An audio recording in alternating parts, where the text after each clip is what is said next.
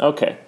I think we have three misperceptions about the identity politics movement. At least three. The first mistake I think we make is when people say, oh, you can't make any money with a gender studies degree. I don't think that's true. I think the world has changed. These are smart people. These are ambitious people. And they're very savvy. I think they understand the world pretty well. Look at their tactics, right? What do you think all this outrage and shaming is for? I feel like Mark Felt. I feel like Deep Throat. Follow the money. I think it's to bully institutions into creating jobs that pay very well and spread the ideology of identity politics.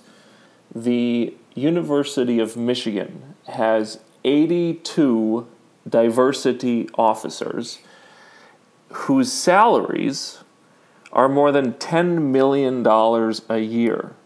And, these titles are just Orwellian.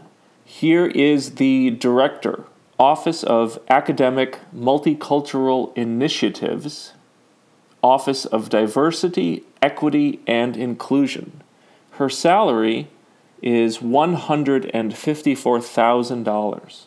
Associate Vice Provost, Interim Senior Director, and Title IX Coordinator, Office for Institutional Equity, $198,000. That is a bejesus amount of money. And the jobs they're bulletproof. And they have amazing benefits, free healthcare. And these jobs, they're not just confined to the corrupt university system. They're spreading into corporate America, starting with technology. And again, who can blame these graduates, right? It's a lot easier to play the victim card than it is to stay up until 3 a.m. learning Python. So I think there are very real, rational incentives to play identity politics. The second mistake we make is thinking that they are snowflakes, that they're weak, that they are fragile. I don't think they are. I think they're strong. I think they're self-righteous. I think they're manipulative. They're cry bullies. They're deliberately trying to be offended because they think that allows them, they think it gives them moral cover to be aggressive and violent. Again, I can empathize with them very easily. Imagine you've been overly protected, coddled your entire life. You've grown up in this cult of self-esteem, and then you're exposed to the real world. That makes you anxious and fearful. And then you become bitter and resentful. You look for a chance to take that resentment and your hatred out on someone else. And then here comes the identity politics preachers, and they offer you a chance to join them. Finally, you have purpose. Your life has meaning. Complex, scary reality is reduced to this simple ideology with very clear enemies.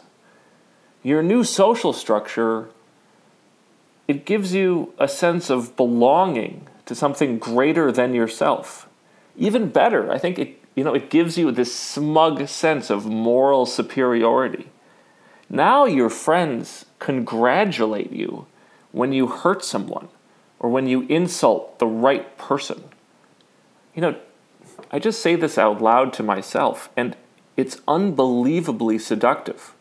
I understand why they see themselves as, holy warriors. They're fighting the good fight.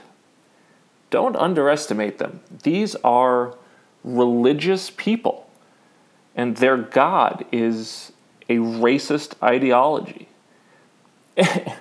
And, this absolutely blows my mind, by the way.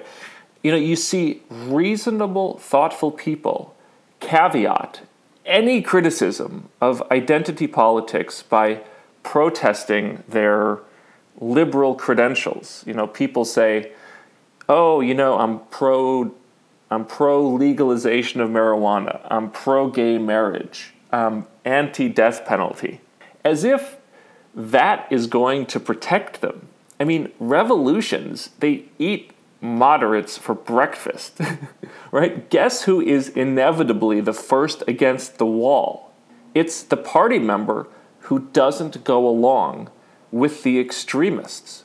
Do you think the identity politics police will care about your ideas? No, I mean, they're the identity politics police. They care about your identity.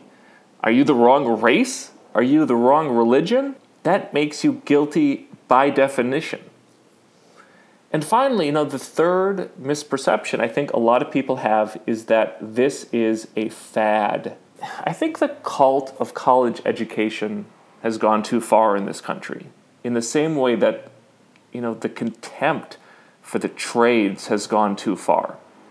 And the result is pretty straightforward. We have too many college graduates in this country. Since 1965, the number of college students has gone from 6 million to 20 million. And these students, they're burdened, crippled even, by just an obscene level of student debt. I think the last number I saw was $1.5 trillion.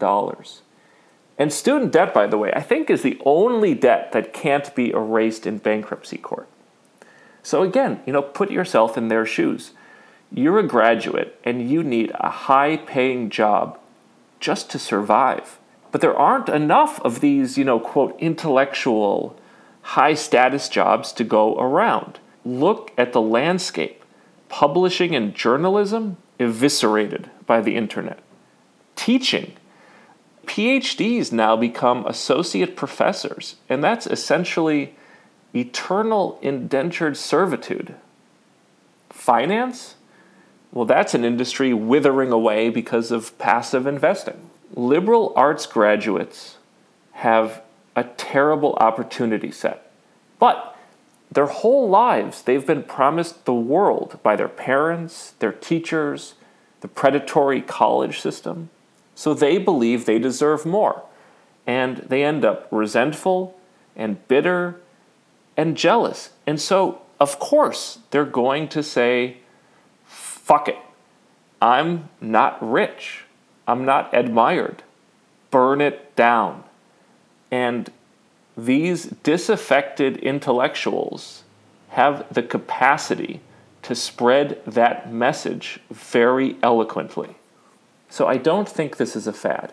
Every time a 22-year-old graduates with an art history degree and $100,000 in debt, the problem gets worse. Every time that graduate manages to get a six-figure job as a diversity manager, spreading division and hatred, the problem gets worse. Every time the intolerant mob successfully shames and bullies and threatens someone into publicly apologizing for something they said, like a goddamn struggle session in Maoist China, the problem gets worse. Every time they blacklist someone for standing up to them, like a Brett Weinstein or a Peter Boghossian, the problem gets worse. Every time they create tribal conflict, every time they get us to think, oh, it's us versus them, based on some manufactured outrage, the problem gets worse. Every time the collectivist left takes another tiny step and destroys another freedom, the problem gets worse. I don't want this problem to be real either.